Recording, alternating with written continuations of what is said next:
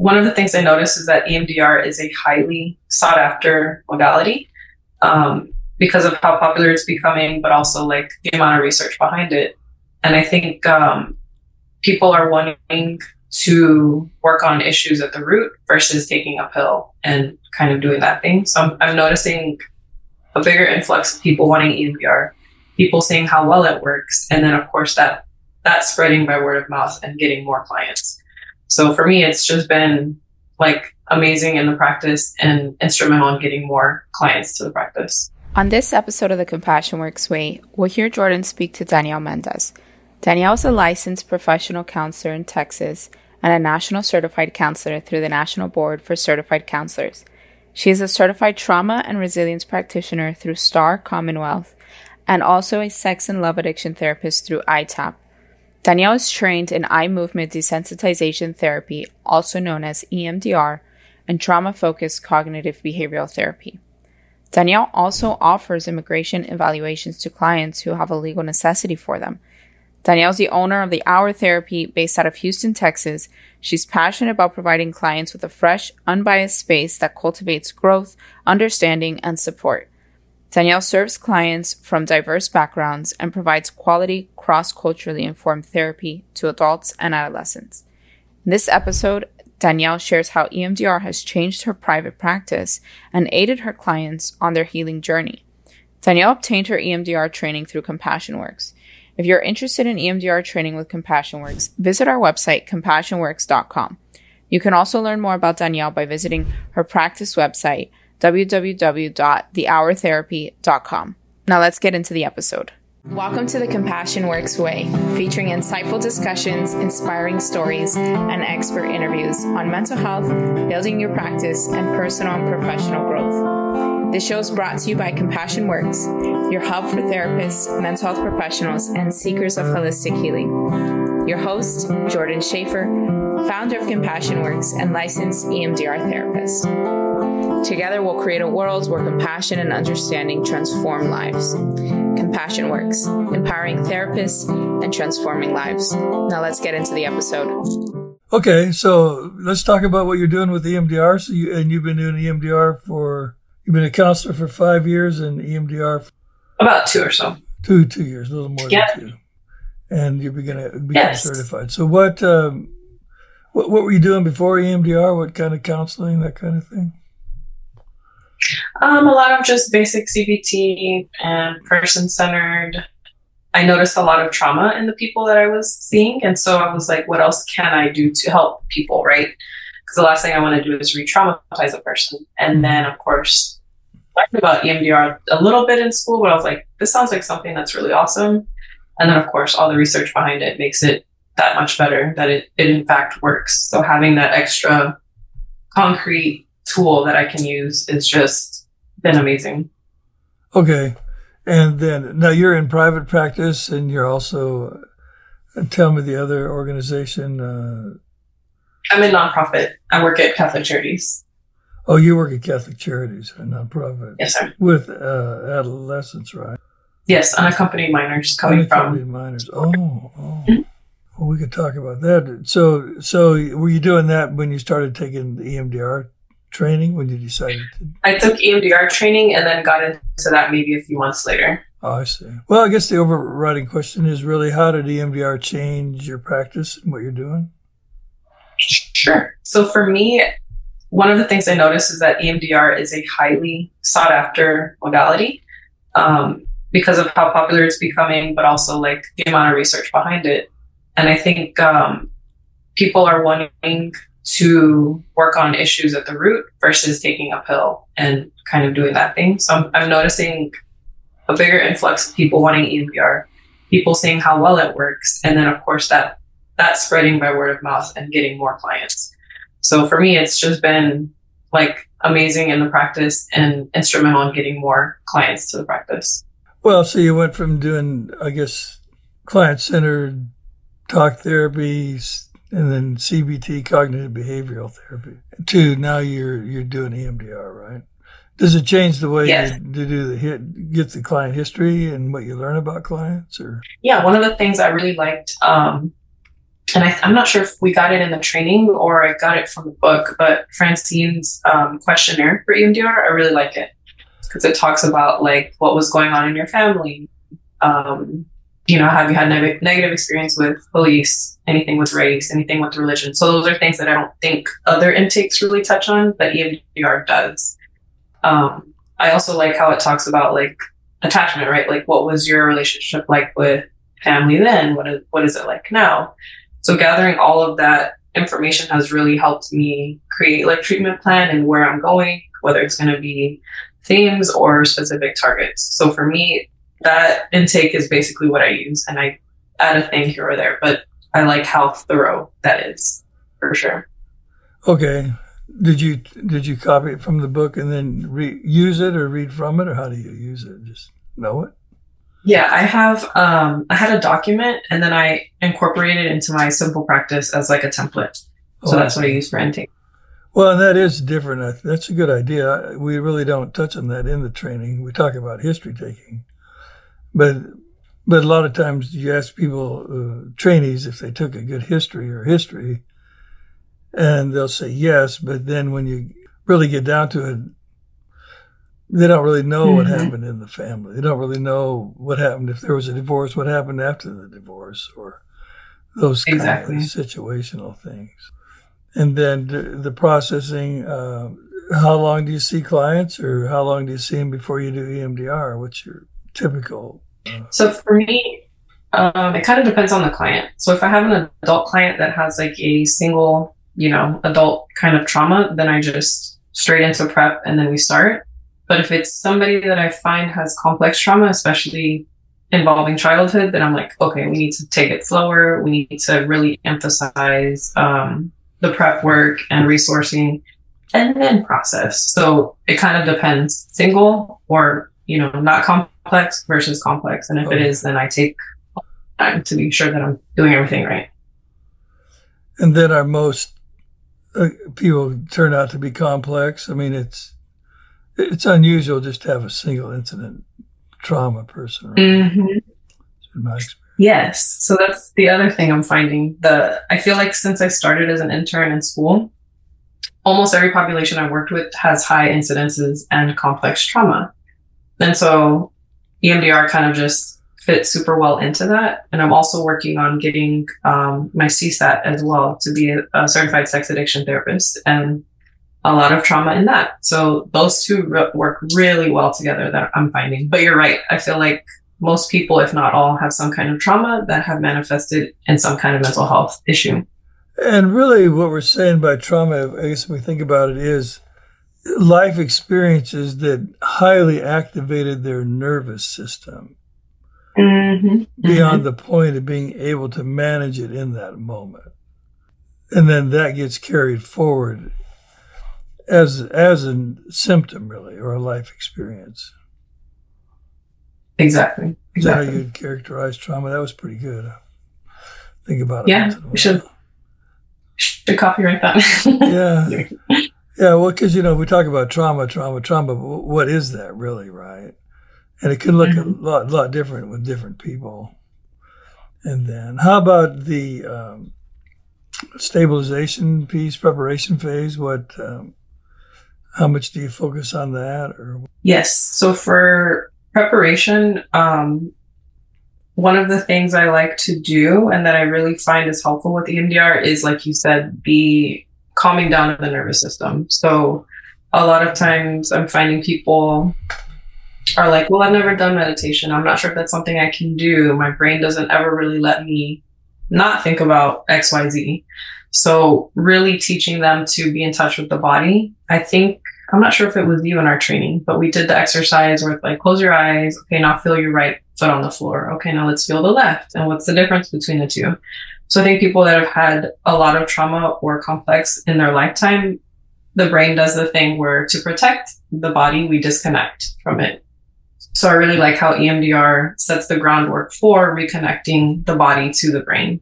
And then once I do that, and I'm like, okay, person is able to ground themselves, to stabilize in and out of session. Now we can move forward. So I really like that piece because it's somatic and it's awesome. But I think yeah, it wasn't really called that. But the more I learned, the more I'm like, this is really important before you move forward. Yeah, it's a diagnostic. You're saying it's a way. It's kind of a diagnostic tool. It's a way to let you know if they're ready for EMDR or not, if they can do that, or ready for the EMDR processing. I guess it's all the EMDR. Yeah, I don't know, which training did you take? It was yours. Yeah, it was of 21. Where was it? It was, it was virtual. It was virtual. Oh, it was an online. Okay. And then, well, that's probably Jose Carvajal did. Well, how did you feel about the online training? Did you get what you needed from that, do you think? Oh yeah, 100%. I loved the training. So one of the things you guys offer that others don't is the 10 hours of consult after. I feel like that is super helpful in, like, okay, now you're like swim, but you're making sure that we're good as we are swimming and continuing. So that was really helpful for me. Okay. Was Amber your consultant during the training or somebody else? I think she did a few, but it was like you schedule with who's available, but she definitely was one. And I was like, I really like this lady. I want her to be my supervisor after this. So. Well, talk about deciding to become you've decided to become certified in EMDR. Yes. Why yes. or what, how'd that come about? So like I said, I feel like EMDR has gained popularity. And I think there are a lot of therapists that are trained, but there are even less of us that are certified. And for me, in building my practice and my clientele, both CSAT and non, like I want to be able to offer that extra knowledge, extra, supervision that maybe other colleagues have not gotten. So for me, the more I do this, the more I learn. I'm reading Jim Knight's EMDR Toolbox. And again, learning a ton more. And so for me, I'm like, I love this field. I love learning about this. I love that it's science-based and research-based. So it's probably something that I will pursue further and possibly become supervisor. So. Oh, I see. Okay. Yeah. Can you talk a little bit about your work with the unaccompanied minors? I mean, that seems like really important. Sure. Yes. So I no longer see them because I'm the supervisor. So I manage a team of clinicians, 5 clinicians. But before, when I was a clinician, again, you're hearing and seeing a lot of trauma, childhood and reason for coming to the US or the journey on the way to the US. I didn't really use it with them. And the reason why is because the goal in the shelter is to get them reunified with family. So a kid could be in the shelter for a week, 5 days, months, we don't know. So for me, it would be unethical to like start something that I would not really be sure if I could finish. Does that make sense? Sure. But I never really used it with that. Well, were we still having more and more unaccompanied minors? Was there a time when is it always there or does it ebb and flow? How does that go? Kind of ebb and flow, like depending on changes of law or admin or political unrest in certain countries. We always have kids in the shelter, but sometimes there are more, sometimes there are less. So it kind of depends on what's happening at our border, if that makes sense too. And by unaccompanied means they didn't come across with their parents. Yes, no adult, them by themselves. No adult. Were you there during the time when they were being separated from parents, or is that? That was before. That was before me. Well, in terms of EMDR, any client experiences that stand out as particularly good or particularly frustrating? I would say good. I feel like one of the ones that I think about to this day, I was helping a gentleman process like current anxiety and things like that. And in processing, we actually figured out that he was a victim of sexual abuse as a child. And so I think discovering that in the middle of processing was just, there were a lot of emotions around that for both of us, I think, like amazed, shocked, just all of it. But the fact that I was like, wow, this thing really brought forth this memory that he was not even aware of, that his brain completely like locked away and was like, we're not touching. We got to that in session. So for me, like I'm getting chills just talking about it right now. So for me, the fact that something can be that powerful and that useful is just, it blows my mind. So for me, that was one of the most amazing and like very cool experiences that I've had with EMDR and how effective it can be. Well, and so this speaks to the idea you can get a history, but you may not in the first 2 or 3 meetings, but you may not get the whole history. And what I'm hearing you say is during the processing, he had a memory or so come out about being sexually abused in some way. Mm-hmm. Then how did you proceed with that? I mean, did it take a few meetings to work with that, or what do you do? Yes. So after that session, we brought it to surface. We kind of both, processed together like, okay, so this did happen and let's continue to process the memories around that. And from that time, and we were able to process completely. But yeah, it definitely took a few. It wasn't like a one and done because of how intense it was. And you're kind of mixing the word process. So I think, you did talk about it after it happened, after you learned about it, right? And then you did EMDR processing on different memories around it. Is that what you were saying there? Yes, sir. Yes, the word's process, right? Like therapist process. I learned that a long time ago. That mix those up. You talk about it though. You don't just ignore it, but then also you then do EMDR processing on specific memories around that. And that can take more than 1 or 2 times, is what you're saying. Yes, the more we, processed, the more we figured there was to process. So. Yeah, there you go. How did it change his life? Do you know? Mm-hmm. Yes. So there were some other childhood memories of like parental verbal abuse and things like that made him very anxious at work. A lot of negative cognitions around, I'm not good enough. People are out to get me. A lot of self-hate talk. And so after we did processing for a few months, he was now able to be very insightful, not just about himself and how he was feeling, but about the people around him. So very much like, okay, well, he must be having a bad day if he's behaving this way towards me. It's not me. It's something he or she is dealing with. Mm-hmm. So just a complete shift in like how he interacts with others, and then much more insightful in himself. Because again, there was definitely a disconnect between brain and body with him as well. It was just suppress. I'm fine. But then in processing, figuring out, okay, well, there are these things that I need to process. And so a huge shift in how he functioned, not just at work, but day to day as well. And trying to be a better father for his kids because he was able to be emotionally available now. Yeah, people come in for anxiety, and if we don't get distracted by that, whatever that means, and really start working at a deeper level with them, it can unfold what's underneath that anxiety or those feelings. Mm-hmm. So I guess that got better for him, not as anxious. Oh yeah, 100%.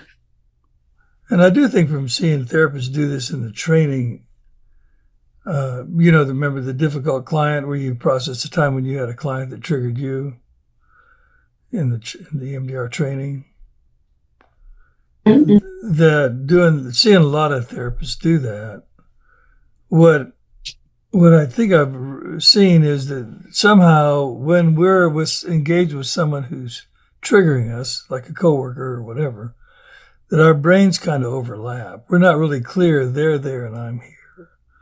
And somehow the EMDR processing allows me to get my neurons on my side of the fence and them to have theirs on their side of the fence. And you get clarity on that. And so that's what I'm hearing happen with his coworkers. Is it wasn't so much, he could see clearly it wasn't him. He got clarity on that. Yes, definitely. I have heard people talk about afraid they would lose clients because of EMDR because it's so quick. But really what you're saying, the processing helps uncover the processing. Yeah. I feel like it's hard to have a beginning and an end I mean, like you said, we're so complex and it's hard for one, most people don't have just one thing, right? The more you dig, the more you find. So yeah, I feel like I kind of feel the opposite. I feel like EMDR can help you keep clients for a little bit longer. The other thing that I completely, slipped my mind until supervision with Amber was future template. That's something that anybody can use, whether they have trauma or not. So again, I think EMDR is much more powerful than just the past. It can also help present and future as well. So there's so much you can do with EMDR. Okay, so you're doing some of that. Do you do what EMDR processing with people that really don't have trauma? What's your take on that one? Yeah, I mean, I've done future with people that don't have, big T's, I would say. But again, struggling with anxiety or social anxiety, post-COVID, that kind of thing, public speaking. So I've done some of that. And yeah, I've done future without, them having any past trauma. Or at least that I know of. Mm-hmm. Yeah, right. And by trauma, we mean activating events that are stuck in exactly. the big brain. Okay. So let's see, to recap it, I guess EMDR gave you a method to work from that you felt was effective in a strategy and approach. And yes. you were seeing a lot of people with complex trauma and you felt like you needed more training in it or ability to work with complex trauma. And so you feel like the EMDR training did give you that. Yes, definitely 100%. I would do it 100 more times if I could. Now, are you taking any other kinds of trainings? What else have you focused on? Yes. So I've done my certified trauma and resilience practitioner training. Also a lot of somatic kind of interventions. And then I'm also working on my CSAT as well, certified sex addiction therapist training through ITAP. Possibly maybe we'll do some somatic SEI in the future and or hypnotism, because I hear hypnotism is really good for helping clients that dissociate, helping to bring them back. That's something that Amber has put in my head. So oh, really? How? That would help me. Mm-hmm. Okay. Yeah. Okay. Well, I did take a CSAT, one of the first CSAT trainings. They weren't really into EMDR in those days. Are they encouraging it? Still aren't, or is it? They talk about it. They definitely talk about it, and not a lot. I would say like maybe a quarter of them already have EMDR training and or are wanting to do it because of the high trauma content that sometimes comes with addiction. Sure. Okay.